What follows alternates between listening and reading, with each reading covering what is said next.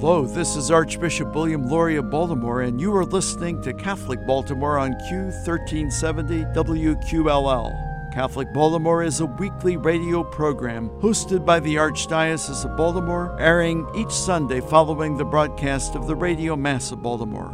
We are grateful to our Catholic radio partners for sharing with us some of the contents in this program and for the opportunity to bring quality Catholic programming to the Archdiocese of Baltimore every Sunday. This is Sean Kane, and you're listening to Catholic Baltimore. Of all the difficult tasks one has to perform in the course of an average day, being present seems like the easiest and maybe even the least important. After all, how often do we hear that just showing up isn't good enough? Well, maybe it is. Joining us by phone today to talk about his new book, Availability, The Challenge and the Gift of Being Present, is noted Catholic author and Professor Emeritus at Loyola University, Maryland, Dr. Robert Wicks. Dr. Wicks, thanks for being with us today. It's a pleasure. So let's get right into your book, which I think focuses on a really fascinating topic and one that not a lot of people probably give much thought to. So before I ask you about your idea to write the book on this topic, how about we begin with what you define as availability in your book? Sure. I see availability as the freedom to be truly present, to be open to relationship with yourself, others, and God in the most elegant sense of the term. And you mentioned in your book that the idea for this took root some 30 years ago. Is that right? Yes, it was conceived and written at what I felt was an especially grace time in my life. I had gone up to Harvard to visit with Henry Nouwen, who was teaching there at the time, and we sat in his kitchen speaking about a book I was going to write on the gift of availability. And his response was that availability wasn't simply a gift, but also a major problem for many of us. And he felt that the scriptural theme of pruning was one I should use to demonstrate that undisciplined availability, it led to burnout. Whereas if we pruned our availability and ensured time for ourselves and God, our presence to others would bloom even more fully. Mm-hmm. And this is obviously an issue that a lot of us face, especially, young families, but professionals, all genders, really all ages, that we're so busy that there isn't time unless we make time. That's right. That's right. And availability is both complex and simple. How is that? Well, availability is simple in the sense that all of us can open ourselves up to relationship. I mean, we know that. Yet it is also not easy and somewhat complex in the sense that the balance between presence to others, ourselves, and God is often not there. Some of us are too available, as you mentioned, often for reasons that are not thought out and corrected. Others unnecessarily pull back because of anxiety.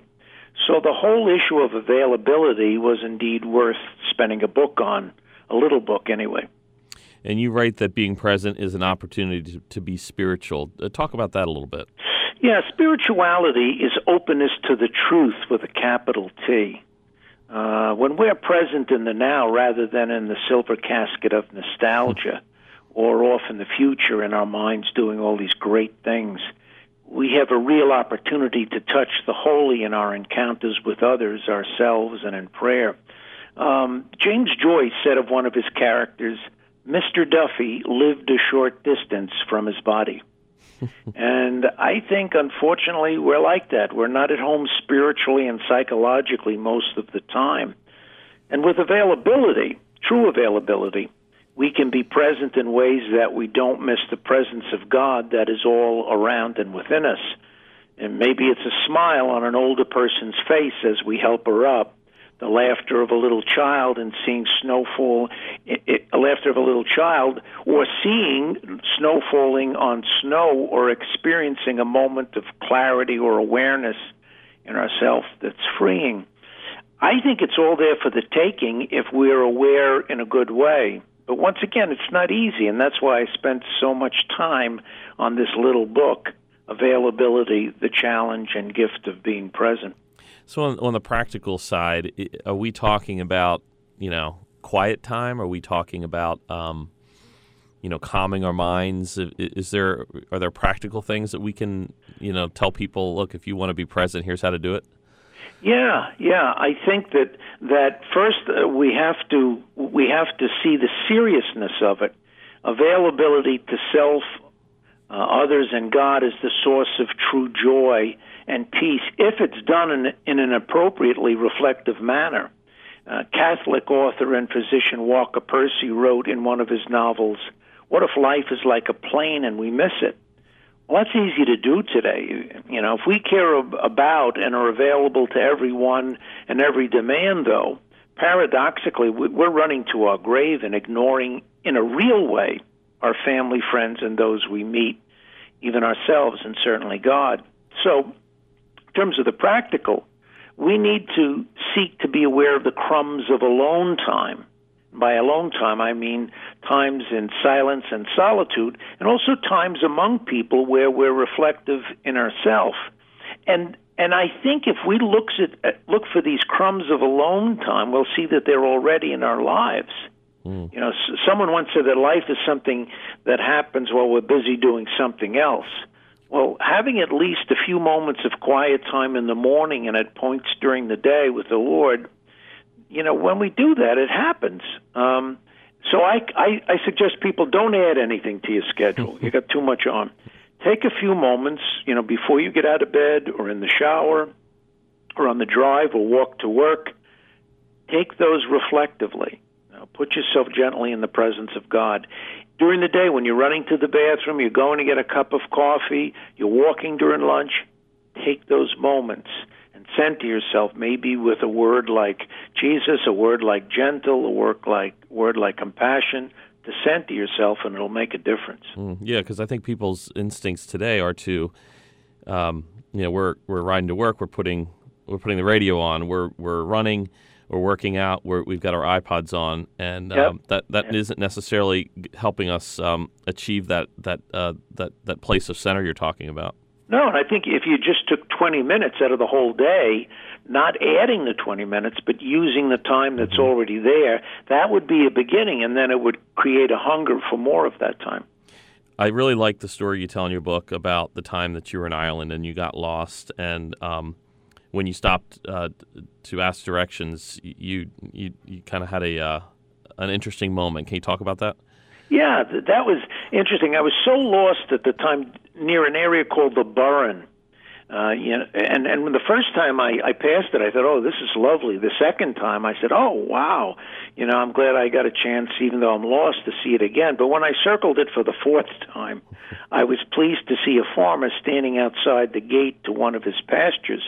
And when I stopped, we wound up chatting not only about the directions to where I wanted to go, but also a number of other things as well. It was like he had known me all his life. And as I was driving away, I thought, wasn't it nice that he took out the time from his day to converse with me? But then, after driving a bit further, I realized that what actually happened when I pulled the car over to chat with him was that he made me part of his life. That's true availability. Yeah, amen. And when I read that, I couldn't help but wonder, what would the situation have been like here, whether it's in Baltimore or New York or any other, busy city? You probably would have gotten a very different response and certainly a different reaction. Yeah, and I don't think it has to be. No, that's right. There's a section in your book where you talk about clarity and the role of what you call mission and vision. Can you talk about that a little bit? Sure. Clarity helps us maintain, and regain a healthy sense of perspective. Yet it doesn't occur in a vacuum, and that was my point. It's inextricably bound to both personal mission and vision. People underestimate mission. Mission provides the basis and driving force for clarity, whereas vision provides the horizon that guides us, and it leads us on each day, each year. Charles Kingsley, I quoted in the book, notes, we act as though comfort and luxury were the chief requirements of life, when all we need to make us really happy is something to be enthusiastic about. So clarity and mission go hand in hand. Therefore, I think we need to ask ourselves what steps we need to take to become more of a critical thinker, a critical prayer, so we can catch ourselves when we're resisting clarity for some reason. One topic that I really thought was interesting, or an insight rather, was you spoke about when you're present to another person, you're gaining access into their lives for good or for bad, and then you speak about how that process leads to greater self-knowledge. Can you talk about that? Sure. One of the greatest gifts we can share with others is a sense of our own peace and a healthy perspective. And so when we're present to others, we need to ask ourselves what factors, maybe it's neediness, a desire to be seen in a certain positive way, fear of being misunderstood, a wish to be appreciated for what we do, great need for success, or extreme self-doubt or inordinate self-confidence, is blocking us from having a more loving relationship, and how we might deal with such blocks in ourselves in a gentle, clear manner. Dr. Robert Wicks, author of Availability, The Challenge and the Gift of Being Present. Thanks so much for being with us today. Oh, it's a pleasure. The only thing I would add to you is the message of this book is simple but important. It's love God deeply, do what you can for others, and please take good care of yourself. Thank you. Dr. Wicks, thanks so much. Catholic news from the Archdiocese of Baltimore and around the world from the Catholic Review. The Archdiocese of Baltimore gained 2 new auxiliary bishops this week, as Bishop Adam J. Parker and Bishop Mark E. Brennan were ordained January 19th at the Cathedral of Mary Our Queen in Homeland. The new bishops join Archbishop William E. Lori in serving the Archdiocese, which covers 4,800 square miles in Maryland, reaching as far as the West Virginia border. Bishop Parker has been a priest of the Archdiocese since 2000 and is currently Vicar General and Moderator of the Curia, responsibilities he will continue to hold. He is now one of the youngest Catholic bishops in the country. Bishop Brennan has been a priest of the Archdiocese of Washington since 1976, serving most recently as pastor of St. Martin of Tours Parish in Gaithersburg. He speaks English, Spanish, and French and will have a primary role in serving the Hispanic community as auxiliary bishop. In his homily at the ordination mass, Archbishop Lori noted that both bishops selected an episcopal motto related to evangelization. Bishop Parker's motto is, Go, make disciples. Bishop Brennan chose Docete omnes gentes, which is Latin for teach all nations. In his homily, the Archbishop said the risen Lord commissioned his apostles and their successors, which includes the new bishops, first and foremost to be evangelizers, people who proclaim and bear witness to the gospel, and shepherds whose chief concern is to gather in truth and love all those entrusted to them in God's flock. Archbishop Lori added that a bishop must be deeply convinced that proclaiming and spreading the gospel is not merely one of the Church's tasks among many, but a mission that shapes the Church's very identity. From the newsroom of the Catholic Review, this is Christopher Gunty. Do you want to know more about what's going on in the Church and the world than you can get from your daily newspaper or local TV? Read the only publication in the Archdiocese of Baltimore that covers the Church full-time, the Catholic Review. Pick up the print magazine monthly at your parish or have the Catholic Review delivered to your home every month. You can get fresh news every day online at catholicreview.org. Subscribe to the Catholic Review e-newsletter for twice-a-week updates. Just text CR Media to 84576. Find our app on Apple and Android, and follow the Catholic Review on Facebook, Twitter, Instagram, and Pinterest. Wherever your faith takes you, Catholic Review Media is ready to inspire, teach, inform, and engage. Read it today, in print and online, at catholicreview.org. That's catholicreview.org. You are listening to Catholic Baltimore on Q1370 WQLL. This is Sean Kane, and you're listening to Catholic Baltimore. Our next guest has written a book that details the long, loud, and sometimes funny history of the relationship between Irish and Italian Catholics in New York. His book, An Unlikely Union, the love-hate story of New York's Irish and Italians, cleverly and thoroughly chronicles the literal love-hate relationship between these two ethnic groups and is a must-read for any family that shares Irish and Italian blood. Paul Moses, thanks for being with us today. Thanks very much, Sean. It's good to be with you. So, in full disclosure, I'm Irish and Italian, as is my wife, so it didn't take much to pique my interest in your book, which is wonderfully written and researched. What made you write it? Well, thanks. Well, first of all, I'm half Italian on my mother's side of the family, and my wife is her ancestry is Irish, so that was certainly an inspiration. But I noticed that, at one time, a marriage like yours, would have stirred a lot of indignation, anger, resentment, but that hasn't been the case for me. And I think most people of Irish and Italian background who marry have married each other in the last 30 or 40 years. And that, to me, was a story. How did we get from this place where there was all this anger and resentment to this place where, pretty much people get along? So that's the arc of the story, and that's what made me want to write it. It's really a story about peacemaking. You must have had a fascinating and fun time researching the book. I really did. I would go through, archives of old newspapers and correspondence, and I would come home to Maureen, my wife, and say, "You never guess what I read about today." So it was a lot of fun. And an opportunity, I would imagine, to interview some folks who maybe weren't around for the bulk of the time that the story takes place in, but either had lived through part of it or certainly had stories passed down to them. Yeah, and I interviewed a number of Irish-Italian couples and kind of told the story of their relationships. And if you went back far enough in time, there was some turmoil to get to the point of marrying because their families were unhappy or standoffish. So it was fun to tell those love stories. So maybe we can start with a little bit of a history lesson on each of these two ethnic groups and their arrival in New York, if that's okay. So maybe we'll begin with the Irish. Sure. Well, the Irish Catholics in particular began arriving in large numbers in the 1840s because of the Great Famine.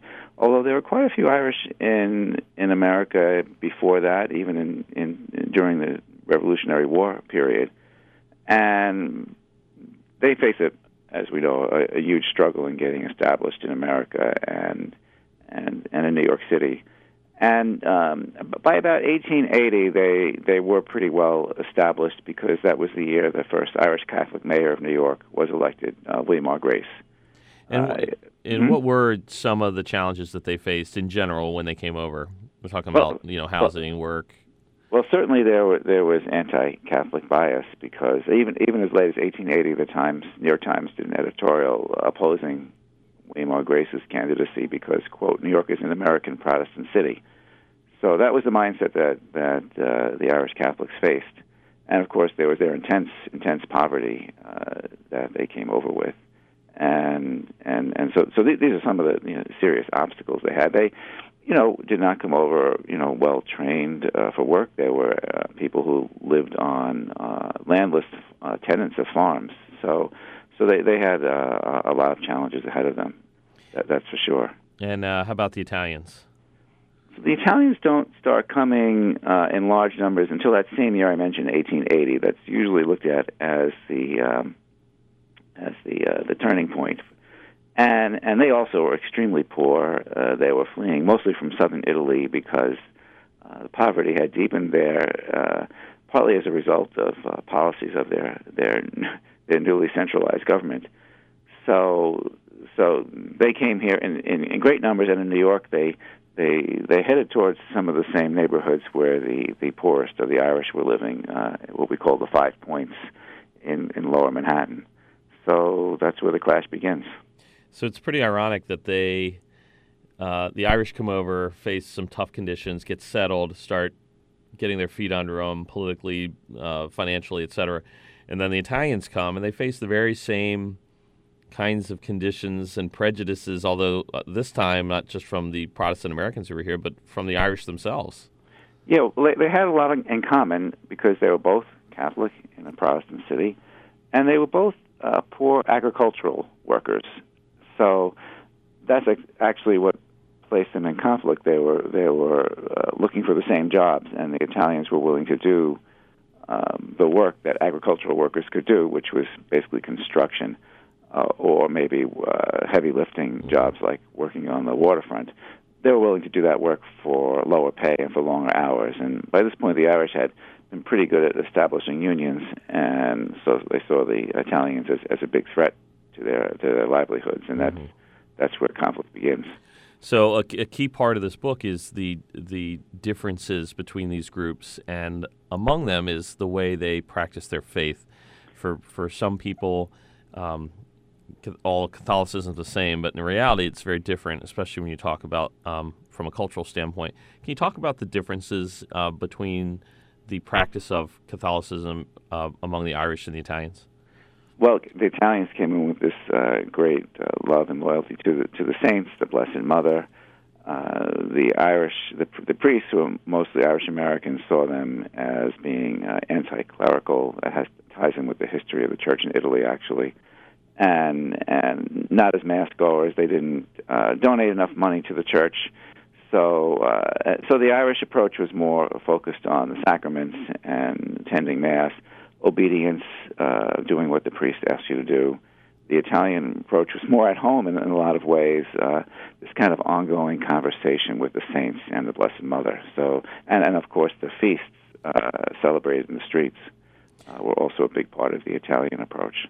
September the 20th is an important date in this conversation. What happens on this date?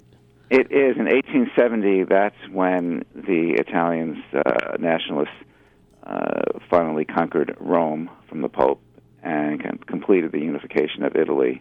It's a very important day for Italians, but for the Irish of that time and for quite a while after, it was a dark day because it was the day the Pope was defeated, and the Irish were very loyal to the Pope, and I think part of their own identity as a nation or as an aspiring nation in those days was tied up in their loyalty to the Pope because of they were Catholic and opposed to British rule, British Protestant rule of Ireland. So it's made for conflict, and some of the Irish they likened it to July 12th, Orangeman's Day, which dates back to 1690, a battle that gave the Protestants the upper hand in Ireland, and so yeah, it was an unhappy day for the Irish and a happy day for the Italians, and there were clashes over that. So we have these two large ethnic groups in New York, with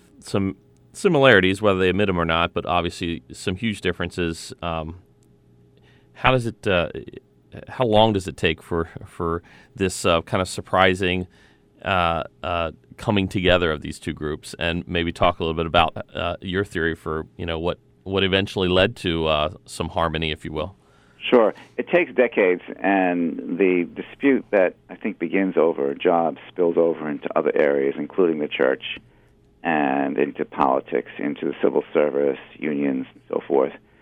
And the church, in some ways, was a battleground initially for the two, but I think it plays a role in bringing them together over time as Italians go to Catholic schools, trained by Irish nuns and Irish American nuns and priests, and just people do eventually begin to get to know each other through the church and through other places. As the Italians move up economically, they are mingling in the same workplaces with the Irish, mingling as equals, I should say. It's no longer necessarily the case after a while if the Irish person is the foreman.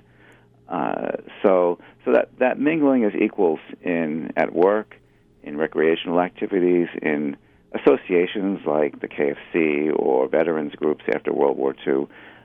Basically, as people get to know each other as equals, they find that they like each other. That's kind of the arc of the story. And as I said, the church does play an important role in that. The research shows that the Italians who took Irish partners in those years after World War II were almost always those who went to Catholic schools and were practicing Catholics, were mass goers. So the church seems to have played a pivotal role in bringing these folks together. Obviously not intentionally, but it seems to me it's undeniable that at least it put these two groups together in a way that allowed them to realize their similarities. There were certainly, Irish American priests in the late 19th and early 20th century, and nuns who were very consciously working to assimilate Italians into American ways, or into really kind of an Irish understanding of the American ways. So in some ways, it was, as you could say, it was intentional. Yeah, that's true. That's very true.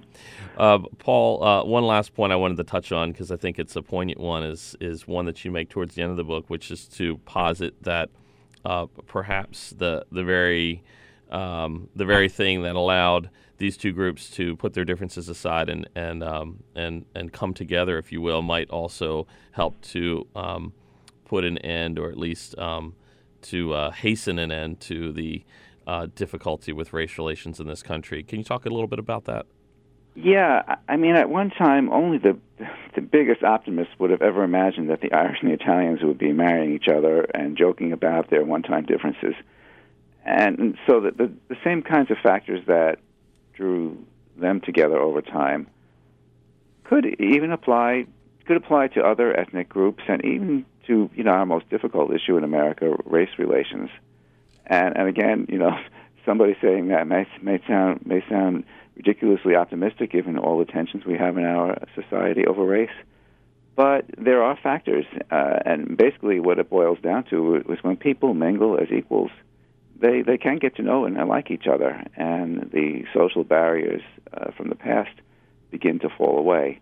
I drew on the work of a sociologist named Richard Alba, who's written a fine book on this idea, and I look closely at the Irish-Italian relationship. And so I do think there can be the hope that other ethnic groups or even interracial groups can heal some of the rifts that there are between them, no matter how deep the history.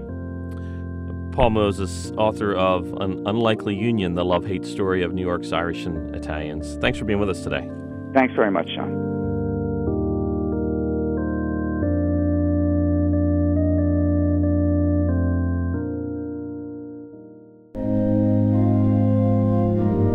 Thank you for joining us for this edition of Catholic Baltimore. As we prepare for the week ahead, let us do so in prayer together as one community of faith. Our Father who art in heaven, hallowed be thy name. Thy kingdom come, thy will be done on earth as it is in heaven. Give us this day our daily bread, and forgive us our trespasses, as we forgive those who trespass against us. And lead us not into temptation, but deliver us from evil. Let us also ask the blessing and intercession of our Blessed Mother as we pray. Hail Mary, full of grace, the Lord is with thee. Blessed art thou among women, and blessed is the fruit of thy womb, Jesus. Holy Mary, Mother of God, pray for us sinners, now and at the hour of our death. Amen. May God bless us and keep us always in his love.